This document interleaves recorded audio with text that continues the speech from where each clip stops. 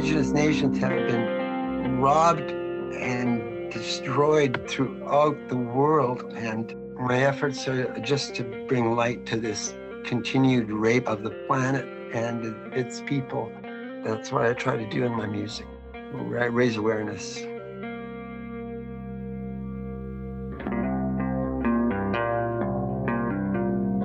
You're listening to Unsettled, Journeys in Truth and Conciliation, a podcast that supports the decolonization of Canada and the rights of Indigenous peoples.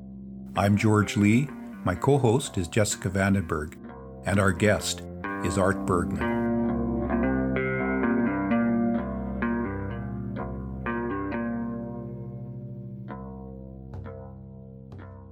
It is always a great honor to be asked to acknowledge the land we stand on and the peoples of this land.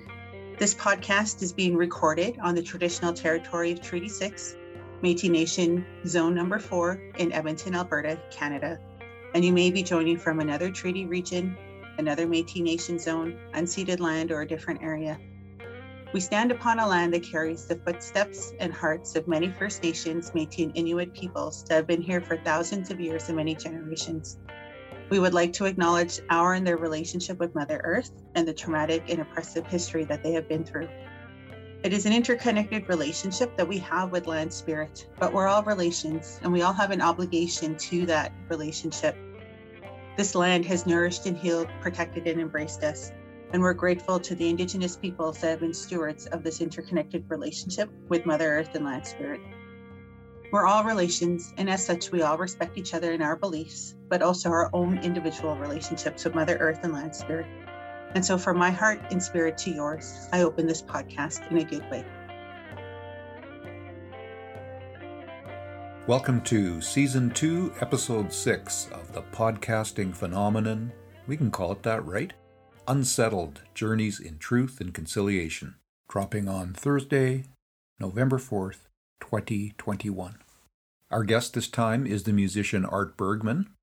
He's a singer-songwriter, punk rock pioneer, and supporter of Indigenous peoples in Canada. You'll hear some of Art's music during the podcast, in addition to our excellent theme music. So those clips will come from his most recent album, Late Stage Empire Dementia, and the one before it, The Apostate. In the conversation Jessica and I have with Art, there are a few notes of optimism, but this interview did take place a mere few days after news broke of the discovery of unmarked graves at the old Kamloops Indian Residential School. So, the tone is decidedly somber in places. We discuss the issue of children never making it home from residential school, and we also discuss the role of music and the arts in allyship, Bill C-15 and whether it's going to accomplish anything, a few of Art's songs, most pertinently perhaps The Legend of Bobby Bird, the role of listening in being a good ally, and more. Caution, swearing ahead. You've been warned. Okay, let's go.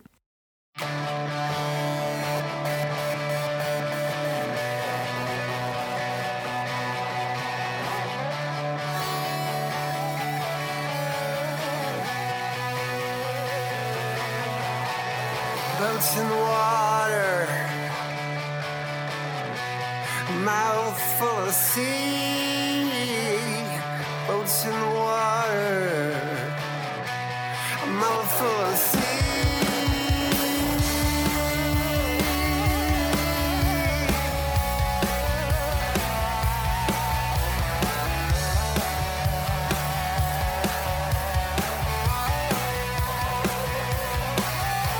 The old man was a refugee. Civil War 1923. Heard the bullets hit the train. So we've got Art Bergman with us today, a singer and songwriter who also happens to be an ally of Indigenous peoples in Canada and who this year received a membership in the Order of Canada. So Art's off in the virtual electronic wings, as it were. But before we move into the more formal part of the podcast, we're going to give Jessica a chance to speak about something that's on a lot of people's minds right now. We're recording this episode a few days after news broke of the horrific discovery of the remains of 215 children on the site of the old Kamloops residential school. If you're a regular listener, you'll know that Jessica is the co-host of the podcast. She's an Indigenous person. She's a member of the Denetah First Nation, and she's a mother of Indigenous children. Jessica? Thanks, George. The residential school story we've talked about, and it goes back to when settlers came to Turtle Island, back even to the 1500s, even though a lot of literature says the 1800s, it actually goes back a lot longer than that. And it was ingrained into the legislation through the Indian Act, along with a lot of other oppressive, systematic issues. We could list them all off, but there are so many things wrong with the Indian Act that I don't want to really go there. But the discovery of the remains of these children have rocked Indigenous people across our country. We've seen settler people stand up beside Indigenous people as allies and speaking out and wearing their orange shirts today. And there was a lot of memorials set up over this weekend, a lot of prayers given, a lot of smudges done, a lot of circles holding for a number of days. And we need to honor the lives of those children. We need to pray that their spirits have made their way to Creator. We need to send our positive thoughts and healing thoughts to the families, because we have talked about intergenerational trauma on this podcast before, and complex PTSD and the effects of abuse. And abuse was very rampant in a lot of residential schools. And some people still are in a lot of pain from their experiences. And it's intergenerational and it's passed down. My birth family have gone to residential school. I did not, because I was a 60 scoop survivor. I was put into the adoption system instead. But intergenerational trauma, we believe that you carry the bundle of the 7 generations previous. And so I carry with me the pain of many generations before us. We know the families of these children, they carry the pain of many generations. And it's just horrific what has happened. And I just want to say from my heart and spirit to those families that we honor those children.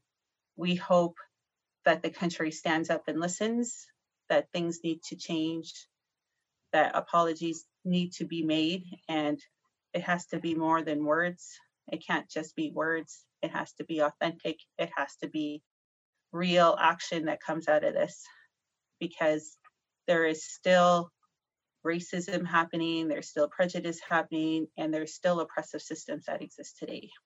And we are hosting this podcast in hopes of encouraging people to take up the calls to action, to take up not only the truth side of the equation, but also the conciliation side. And we use that word in the name of the podcast too, that it's something that can't be made up for. We can't make up for the lies of these children. We can't make up for the hurt that's held by the family. We can do our best to do better, and we can do our best to help people heal. And that is what conciliation really means to me. And so today we paused. We have honored Orange Shirt Day in the past, and today a lot of people are wearing their orange shirts, and that means a lot. I think that's where I want to end. Thank you, Jessica. Art, if there's anything you want to respond to in that, feel free. I couldn't cover it any better than that. Thanks, Jessica. I'm a singer, I'm a songwriter. That's what I do. I'm not an intellectual. And you can intellectualize horror, which this country has continually tried to deny over decades and centuries now. I mean, the trauma is huge. I mean, I heard of a man today in the Kamloops region at that school who called their daughter a whisperer because they taught their children to whisper in their sacred languages at the schools so they wouldn't get caught. And that's just dumbfounding to me. Whisper.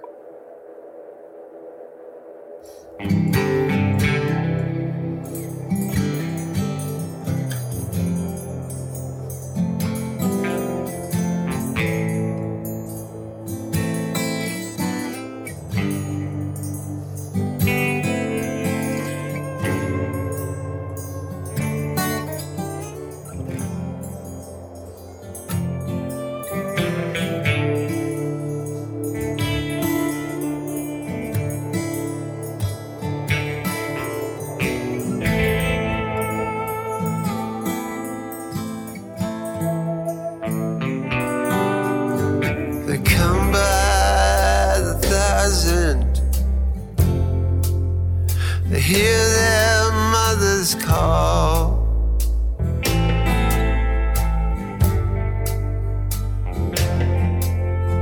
The things that they carry, the long journey made.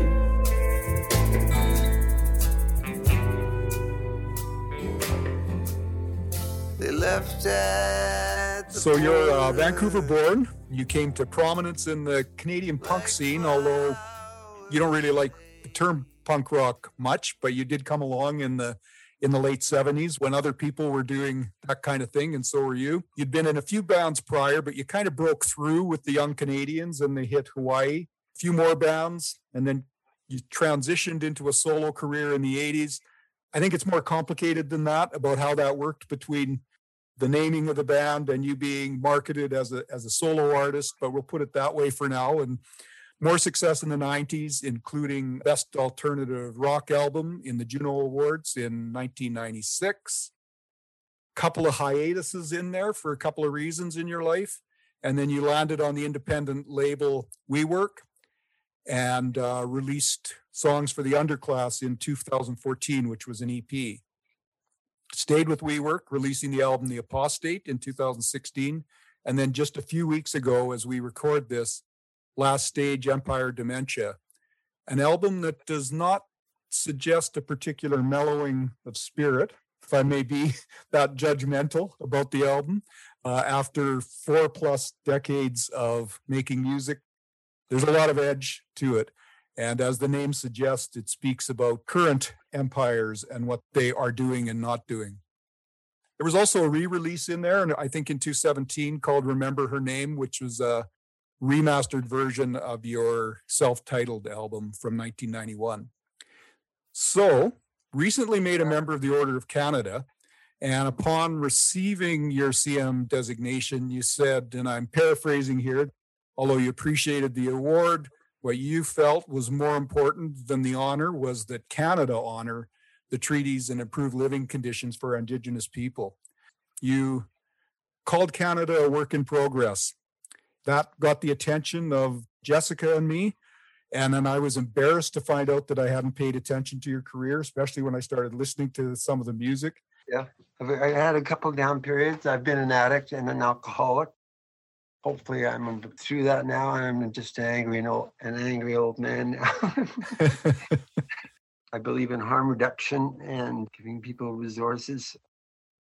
I got through it when you were considered a pure outcast in the late 80s, early 90s. So I've been there on the street. I've been homeless, and I've written about all the people that I've met in my travels. And the Late Stage Empire Dementia is just the end of my road of what I think about the world and how we could do so much better. Just looking at that little blue globe from those satellites every night, I look at a picture, and even the maps they used to make showed Africa as a tiny little continent next to America. But Africa is huge, and it's been ripped apart. Indigenous nations have been robbed and destroyed throughout the world. And my efforts are just to bring light to this continued rape of the planet and its people. That's what I try to do in my music, raise awareness. So Art, it's a pleasure to have you here today. And you've had such a great career, and you made mention in your Order of Canada announcement around the Indigenous issues in Canada. And that meant a lot to me, and it meant a lot to a lot of people. And I just wanted to explore a little bit more with you why that's important to you, and why you felt that message should be given. And because it is such a great platform that you used. It was such a great statement. Not being educated in these matters and going through life not knowing, but being a great reader and starting to read about colonization and the history of the Americas, books like general reading, like books like 1491, who was on Turtle Island before Columbus. They say there was great cities in the Midwest, 80 million people here from north to south, at least. It's been very important to me, just a general awareness that something was desperately wrong with the depiction of Aboriginal people to me. And the first shock to my system was listening to the testimonies at the Truth and Reconciliation Commission, especially from one man. I remember him just screaming, primal voice of pain, I hate you. I hate you, residential school. And then reading the story of Cold and Alone, it was in the Saskatoon Star Phoenix about a boy from Saskatchewan called Bobby Bird. The Bird family is a huge family in Saskatchewan. He ran away from Montreal Lake Residential School when he was 10 years old in late October. His bones were found later. They sent out some people. They took 4 days to send someone out to find him.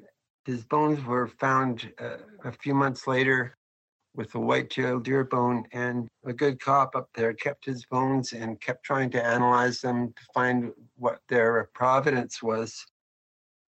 Finally, by DNA analysis, like 4 or 5 decades later now, I guess it's 2014, they finally identified him through his sisters. We'd all gone to these schools.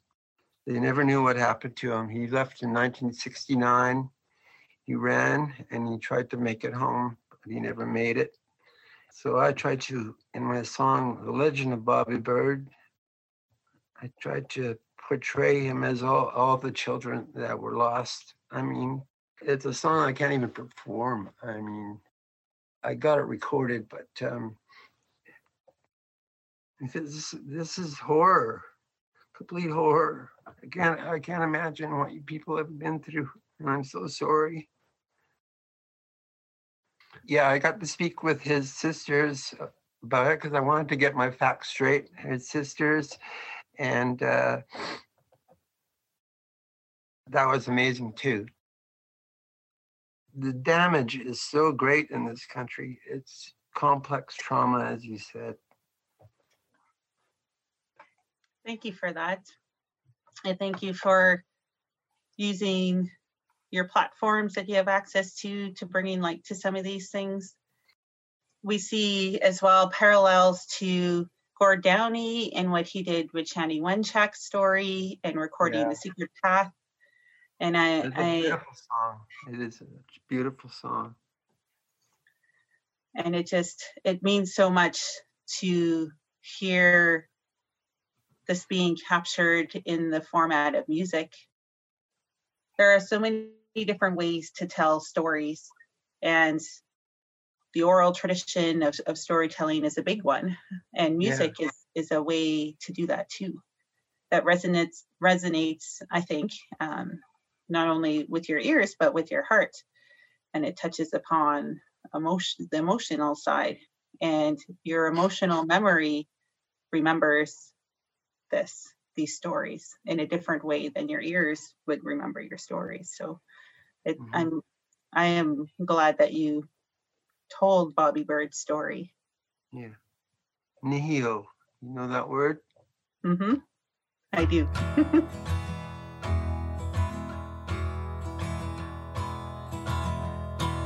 The story of Bobby Bird.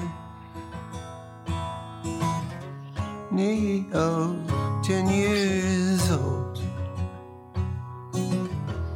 one of those who never returned from those schools with souls burned.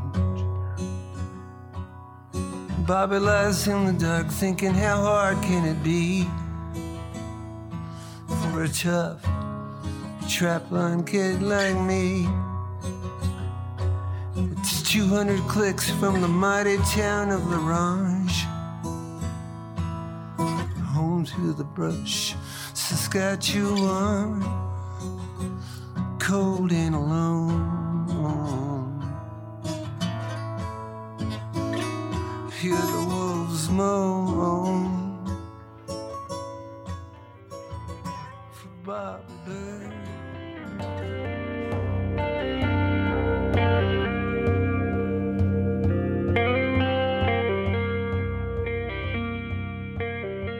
You're listening to Unsettled, Journeys in Truth and Conciliation, a podcast of ideas, solutions, and respectful conversations.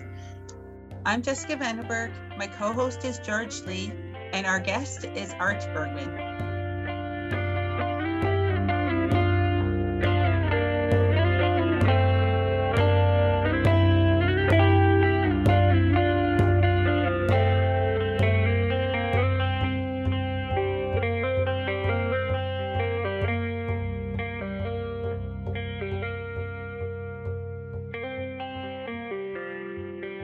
So Jessica and I were really excited about getting into the whole area of allyship, but it was also one of the things that I was warned about very early on, to be careful with this podcast, that you don't overspeak from kind of a savior point of view.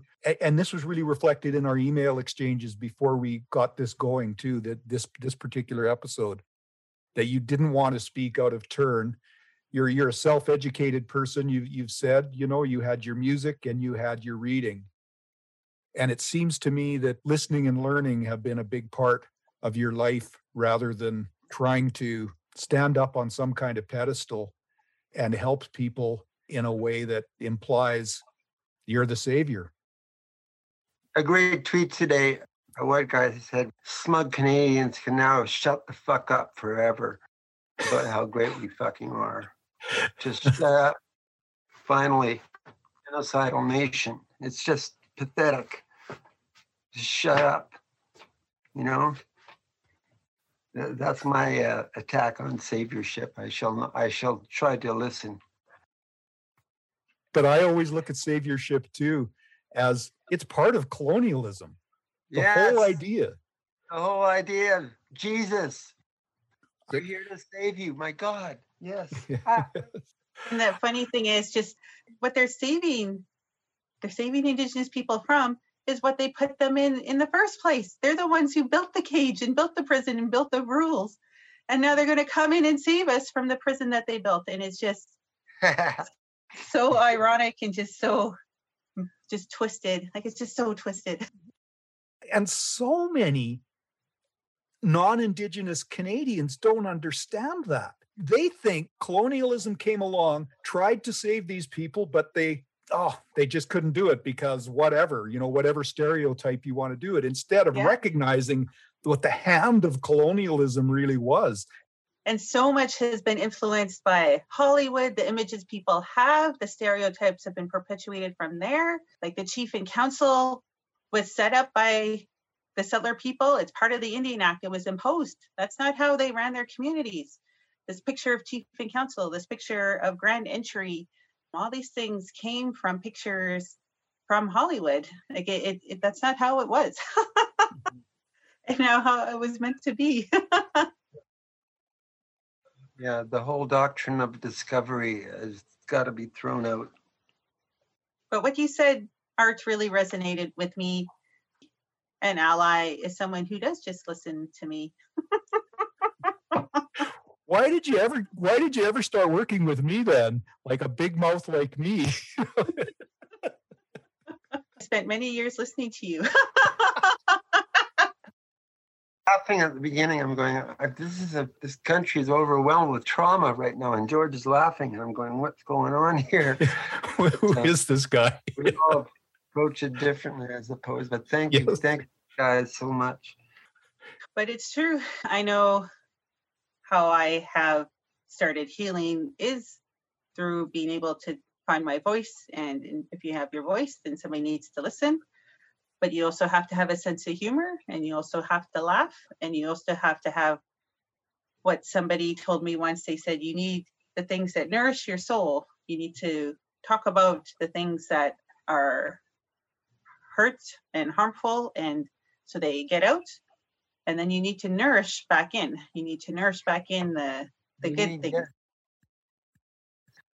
My wife Sherry was just weeping yesterday, going, what happened with the empathy with these people who threw babies into furnaces? We were just weeping about it. I mean, it's dehumanizing of people on a huge scale. That through education is like the other. They're not worth it. It's impossible to even believe that. Can we heal from this? And I don't know if we can, but we look for healing in the next 7 generations. That's what we know too. I do what I do to make a better path for my children, because they don't need to go through the things that I have gone through. I know my birth mother as well as my adopted mother likely took on a lot of hurt themselves to keep it away from me. And I appreciate that. But we will heal future generations. I like the idea of nation to nations. Like Canada should not be one country, it should be many nations, perhaps, speaking to each other. We used the term a lot here, a nation of nations, you know. We've got Bill C-15 is the adoption of UNDRIP. With Matt, I think we talked about BC's adoption of it and their interpretation of UNDRIP and how they still managed to send police in the pipeline conflict. I'm just wondering if there are the seeds of reform within that free, prior, and informed consent, and what that actually means, and whether there's anything good out of the bill that is now before the Senate.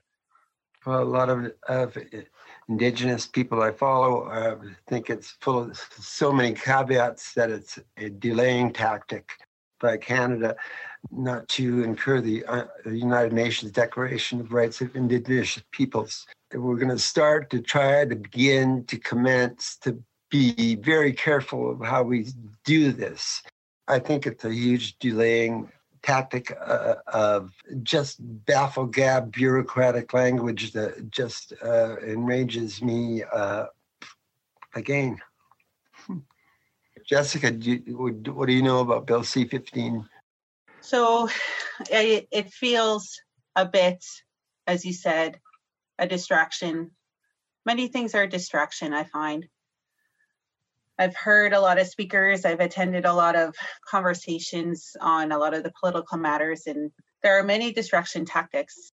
Like for the murdered and missing Indigenous women and girls, for example, there's so many reports, and every time it's brought up to the surface again, we need to do something. We need to do something. Oh, wait, we got to do a report. It doesn't matter that there's already 100+ reports done. Mm-hmm. They need to go do another report. Similar to some of these bills they pass and they feel like Band-Aid solutions should they even get through, but it's debated and then denied and it goes back. The intent is a good intent. It is one of those things, like it's in the application of it that we need to see what will happen. But first it has to get to a point where it can be passed. If the United Nations could adopt this beautiful act of the rights of Indigenous peoples, I can't believe why Canada would deny it unless we're just the piece of shit we are right now. Canada has turned it down so many times too. So many times they turn it down for many years now. Now we know why. And didn't support it in the United Nations in the first place. There you go. No. That's very true. Yeah. How do we pressurize Monsieur Trudeau? I mean, even his dad would do better than this. It's one of those things where people need to actively talk to their MLAs and talk to their MPs and their city councillors and say, have you taken the Indigenous Canada MOOC? Have you read this book? How are you representing Indigenous people? People need to ask that of their elected officials because they're in those rooms and we're not. Talking about the online course that the U of A has, is Yes. that what you were referring to? Yeah, Yes. yeah, and that's free for anyone to take. What is it? Yep, the Indigenous Canada, and we call it a MOOC, which stands for Massive Open Online Course. And it's the one that got some press a few months ago because Dan Levy took it, right? And so it got a bit of popularity in the media there because of Dan Levy. But it is still free, and it's still accessible by anybody. Yeah, hopefully people take it. I have been upping my reading uptake. There's just so much, like the Indian Act. It's just an abysmal mess. We're at our darkest moment, I think. Finally, the rest of the country sees what we've done. You people have to tell us what to do. We need to listen to you and shut up. I mean, and I didn't mean to give you an order. Tell us what to do, Jessica.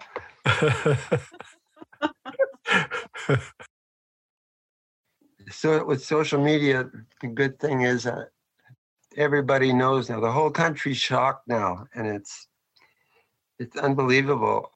I watched all the Truth and Reconciliation Commission meetings and missing and murdered Indigenous women tribunals, and it was heartbreaking to watch and to realize that the whole country has ignored it to this day, and now they're all shocked. Doubly shocking to me. It's like we're so ignorant of what's been going on here for 150, 200 years. It's a complicated relationship. That is the truth between us and Canada and the nations, and yeah, it's complicated. It's overwhelming. I mean, where do we start, Jessica? Well, we start by having a conversation, right? And we're so grateful that you're coming to have this conversation with us because they're important conversations. And what we got to do, right? We got to walk together, and we don't know. There's no plan. Nobody has a plan for this. Nobody has how do we do it right? Because it hasn't been done before, but we just figure it out and we just keep walking together in a good way. Kids are learning, at least. My granddaughter has learned about this, and she took Indigenous studies on purpose to learn about this. And everyone should read the 94 Calls to Action by the Truth and Reconciliation Commission. I went through them again over the last few days, 71 to 78, I believe, searching for missing children and burial grounds. Should be an immediate call to action to this country as a whole, I think. I've seen so many of these movements come in my lifetime.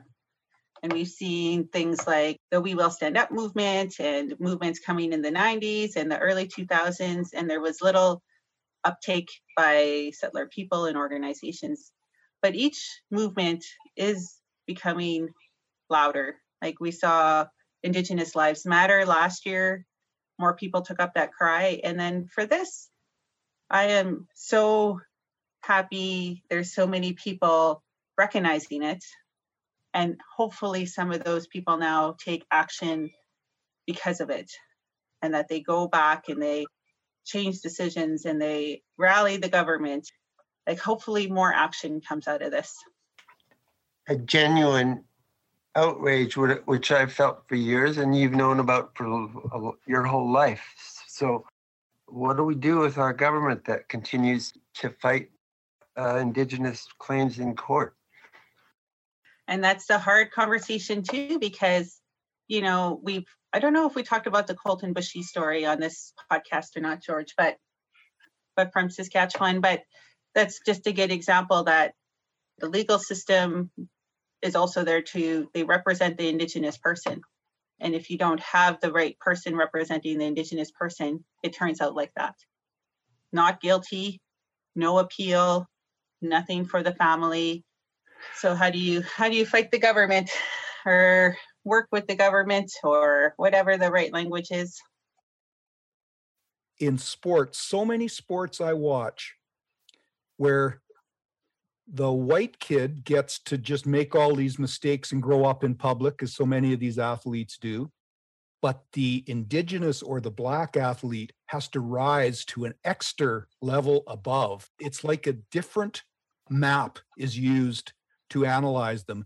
And I think non-indigenous people and just white people generally, they almost take pride in feeling that they're exhibiting a lack of racism by being what they think is just as hard on somebody if they're indigenous or if they're black. But I think they go the other way. They hold them to a different standard.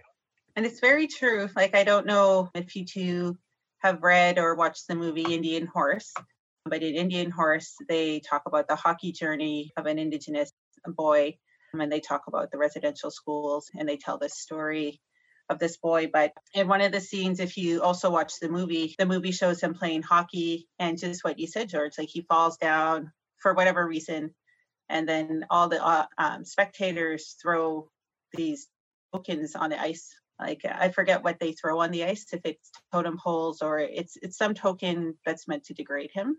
Every time he makes a mistake, the spectators throw these tokens on, and so he has this extra layer, as you were talking about.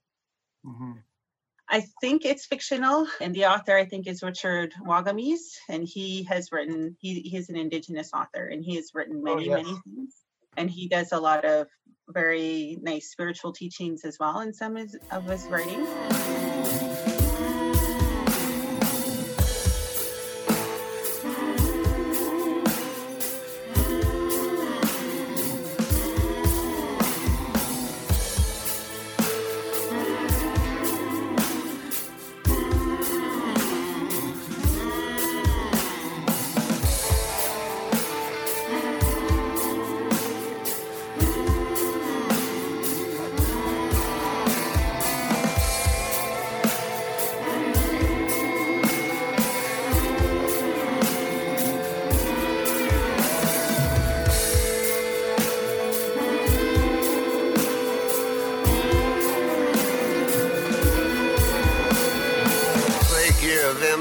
The people finally recognize what it's like to live in reserve, to be fatally colonized. Kneel before the golden calf, Nero's little hands, Caligula's little boots, follow lobbyists in army suits. Got a mess of lazy thinking about the blowback scenario, 200 years.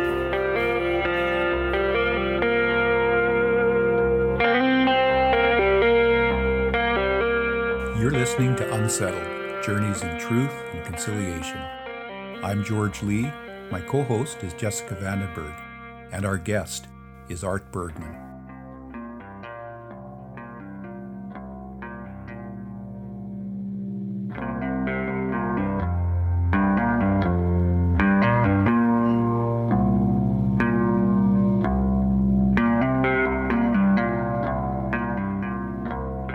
If we can kind of sidle into the whole aspect of art. So what do you see the role of art and artists in Truth and Conciliation in Canada? Healing, bringing matters to light, truth. Always tell the truth, be honest. Art is where honesty lies. Saw this beautiful carving yesterday. It's called Weeping Cedar Woman. The Gitxsan carver did it on the west coast of a fallen tree where they're logging old growth in Fairy Creek on the west coast of Vancouver Island, where they're protesting. 100 have been arrested so far. It's just the most amazing carving. From her eyes, it's carved out as one flowing waterfall from her eyes down, and you just got to see it. That impressed upon me. What do they call the rainforest flying squad? Are out there like camping in the forest again to protect old growth. Indigenous and allies are there, and even seniors are camping out up there to try and protect old growth. So that was heartening. In art, I think it's a place where you can find an intersection of balance, because we are taught to honor the medicine wheel. The medicine wheel has many teachings in it, but one of it is balance between physical and mental, emotional and spiritual. It's this balance that you're trying to aim for every day, to be able to take care of all of those aspects of yourself. What are the four? Mental, physical, your physical self, your emotional self, and then your spiritual self. Yeah, got it. So these four, I think, can be all addressed in a singular piece of art sometimes, versus like the written word would only ever really address aspects of that, or one aspect of that. But a piece of art will speak to whoever is looking at it from whatever lens they want to take, and they can take any of those four lenses, which is very meaningful and very impactful. This carving that you speak of, I haven't seen it, but it does sound like it could speak to many aspects of a person and touch them in many ways. Mm-hmm. Also makes me think a little bit of just this richness of the various Indigenous cultures across the country that we're all missing the benefit of. Definitely. I think we're all advocates of diversity and inclusion and equity, this idea of decolonization. Like, it's all of that needs to be lived out in everyone's actions. What culture do we have? The culture of oppression, the culture of nothing, the culture of trash, the culture of garbage, the culture of extraction, the culture of waste. It just goes on. We have nothing if we didn't have Indigenous and BIPOC music, and we would have that stinking Bible. You know, that's all we'd have left. We'd have your music, though. We've got a little bit of your music, too, in there. There you go.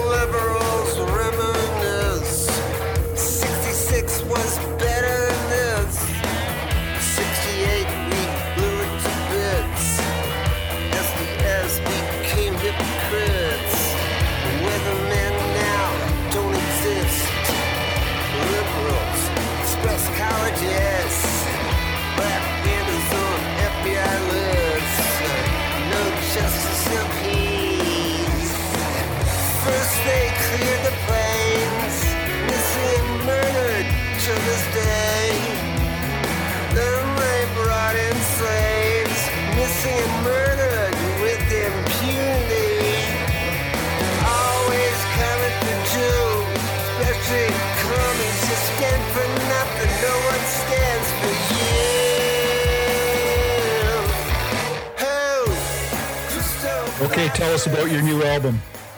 Vicious, Christo-Fascist, second song.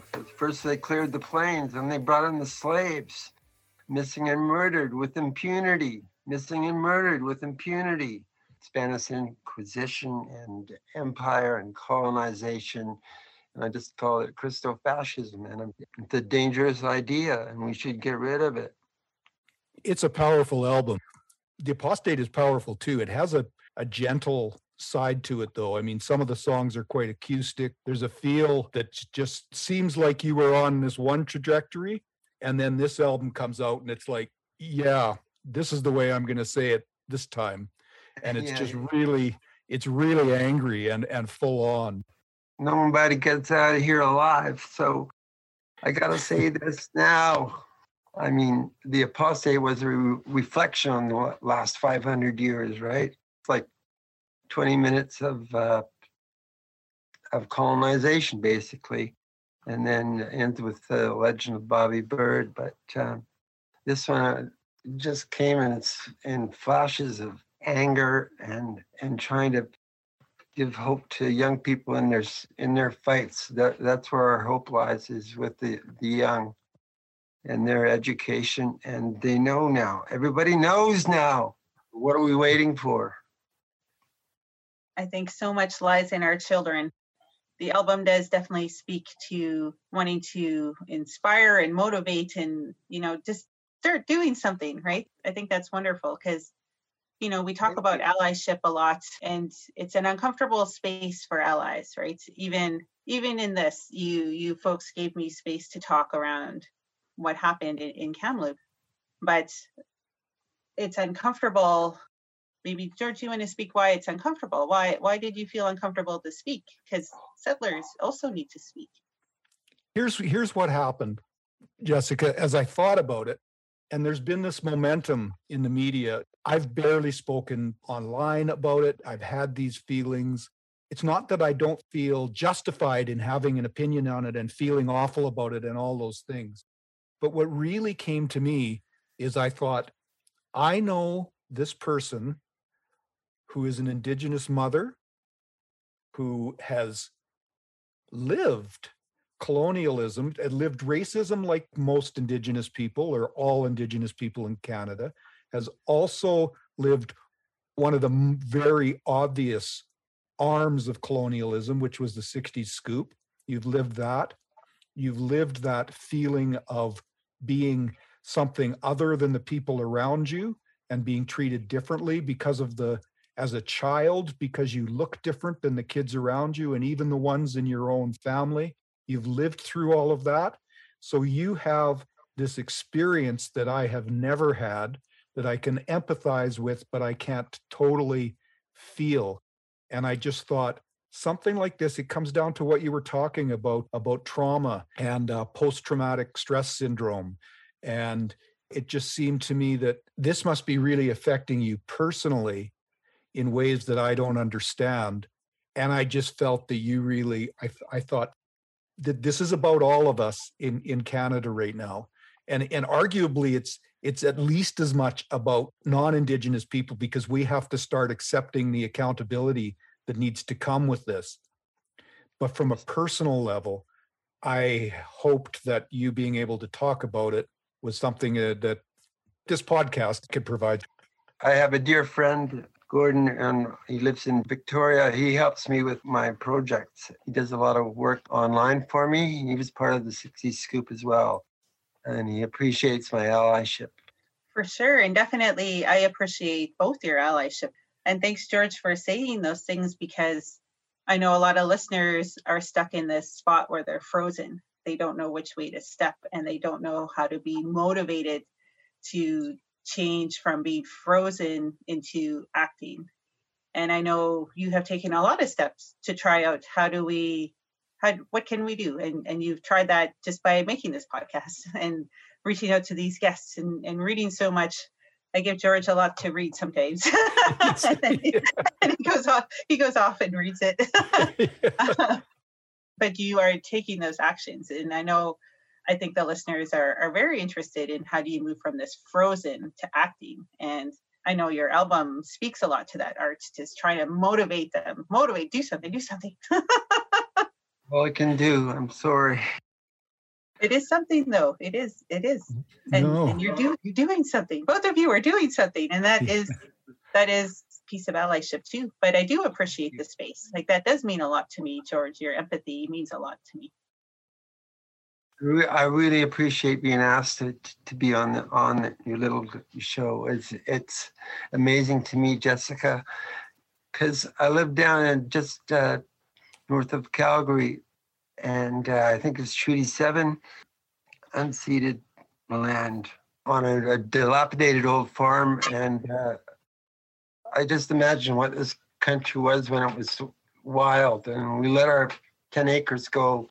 It's wilding now, and we're the only place with trees around. The rest is like plowed into nothingness. And we have trees and wild animals here, and it's a little representation of what life used to be like maybe 200 years ago. So come on over. We will. Good. It's beautiful country down by Calgary. Like, I'm Alberta born and raised, born up in Treaty 8. Well, actually, I was born here in Treaty 6 in the Indian Hospital, in Campsdale Hospital, which is no longer an active hospital, but was an Indian hospital here. And then I grew up in Treaty 8, north of Grand Prairie, in beautiful country, and we grew up on the farm there. Again, my adopted family is still up there, and they make their home up there, but it's beautiful country. But I've had the privilege to explore a lot of Alberta, down by Calgary. Like, it's so different. The land is so beautiful. Like, it's so different everywhere you go in the province. You have mountains and beautiful lakes and trees, and then you go to Drumheller and it's like you're on a different planet, and then you go down to Medicine Hat, and you go up to Fort McMurray and the boreal forests, and like, it's such beautiful land, and people need to spend time on the land, time in nature, and that is the teachings that we have. You can learn so much from nature, from honoring land spirit and really feeling the energy of Mother Earth and all that it entails. So I'm glad that you spend time on the land down there. Yes. It's a sad day, but I feel like there's momentum for the kinds of things that all of us care about in this area.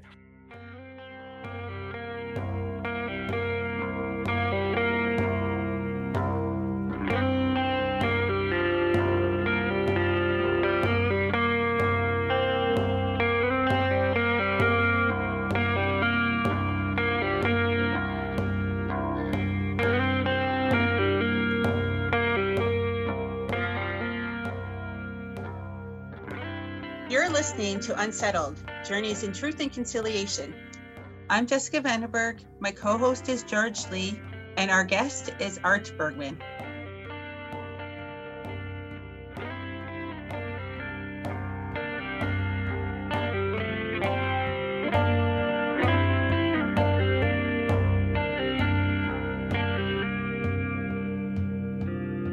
You know of Tanya Takak? I do, yes. She's an amazing woman from Inuit, I believe.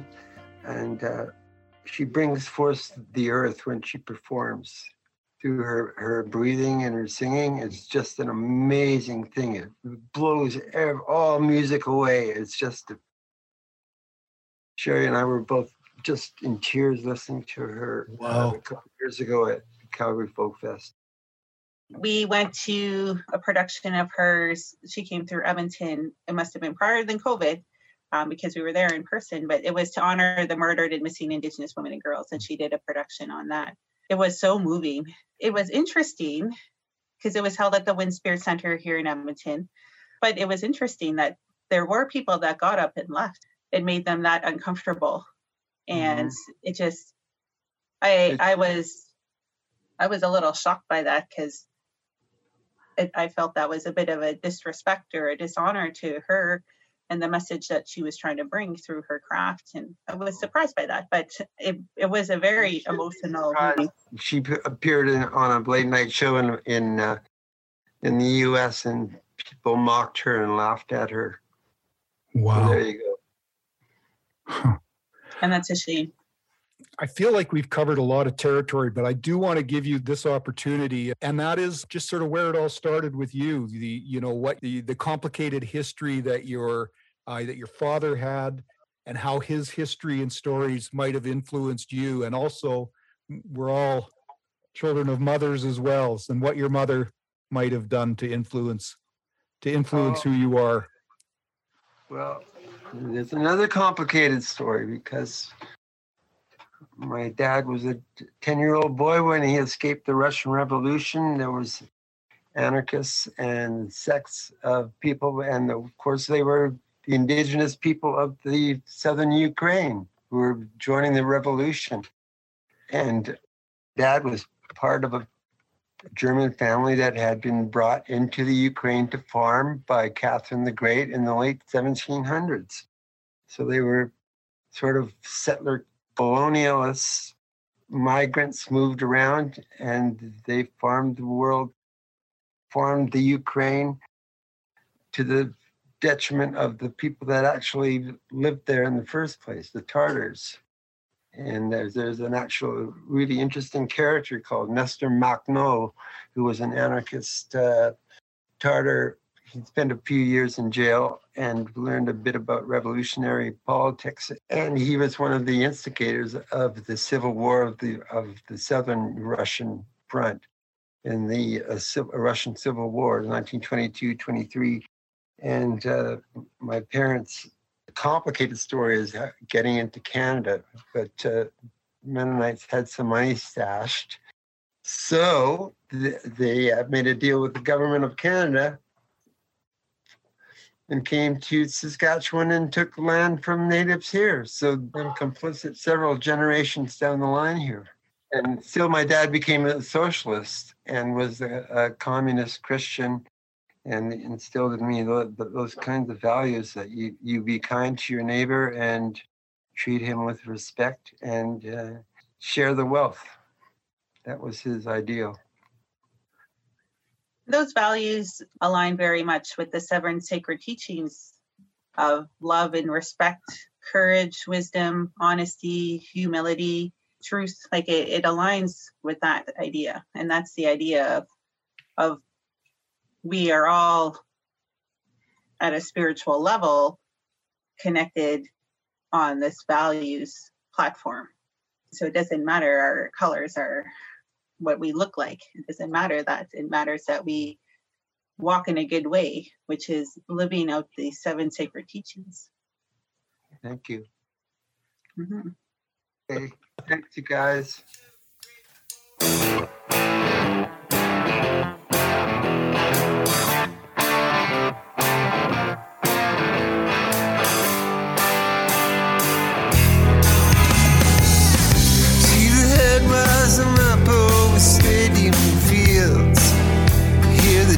From the stands, you don't hear the jeers, you don't feel the fears at the touch of the dead man's hand. See the smoke rising up from foreign fields. The bodies won't heal.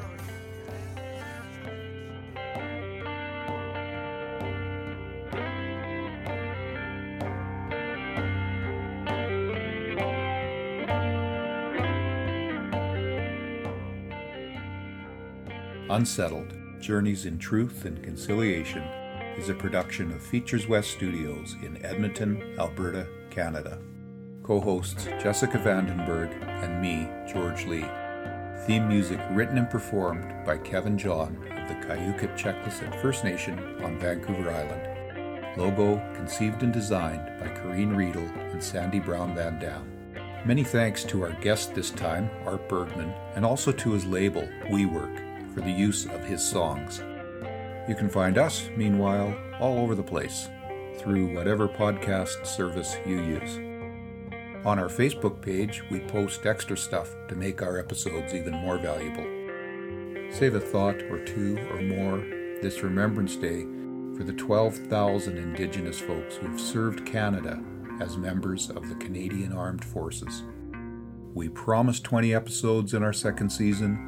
We'll deliver 20 episodes in our second season. However, we are on break now until sometime in the new year.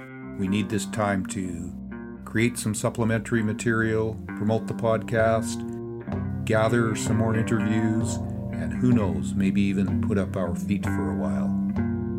In the meantime, see you later, be good to each other, and stick around for a bonus track from Art from the album Late Stage Empire Dementia, Your Second Amendment.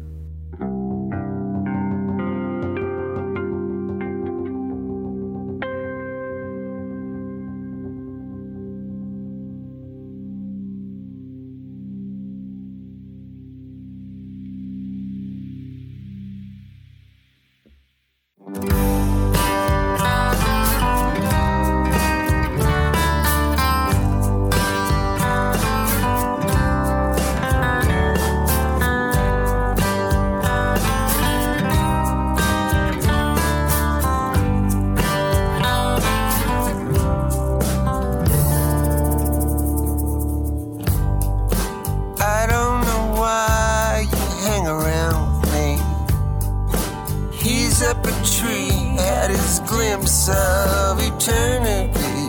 I don't know why we ride this train. Just slide sideways, sign said straight ahead. Is there something we lost by living so fast? Just makes the rain fall harder than the last kiss goodbye.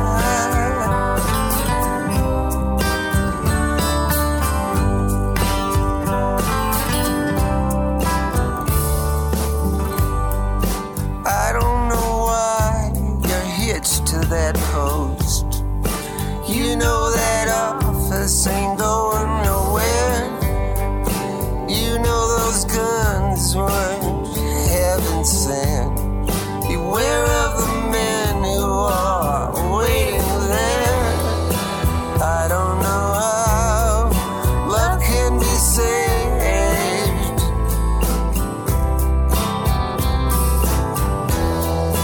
but I know how we feel. Say goodbye to your second, goddamn your second. Goodbye to your Second Amendment. Say goodbye. Say goodbye.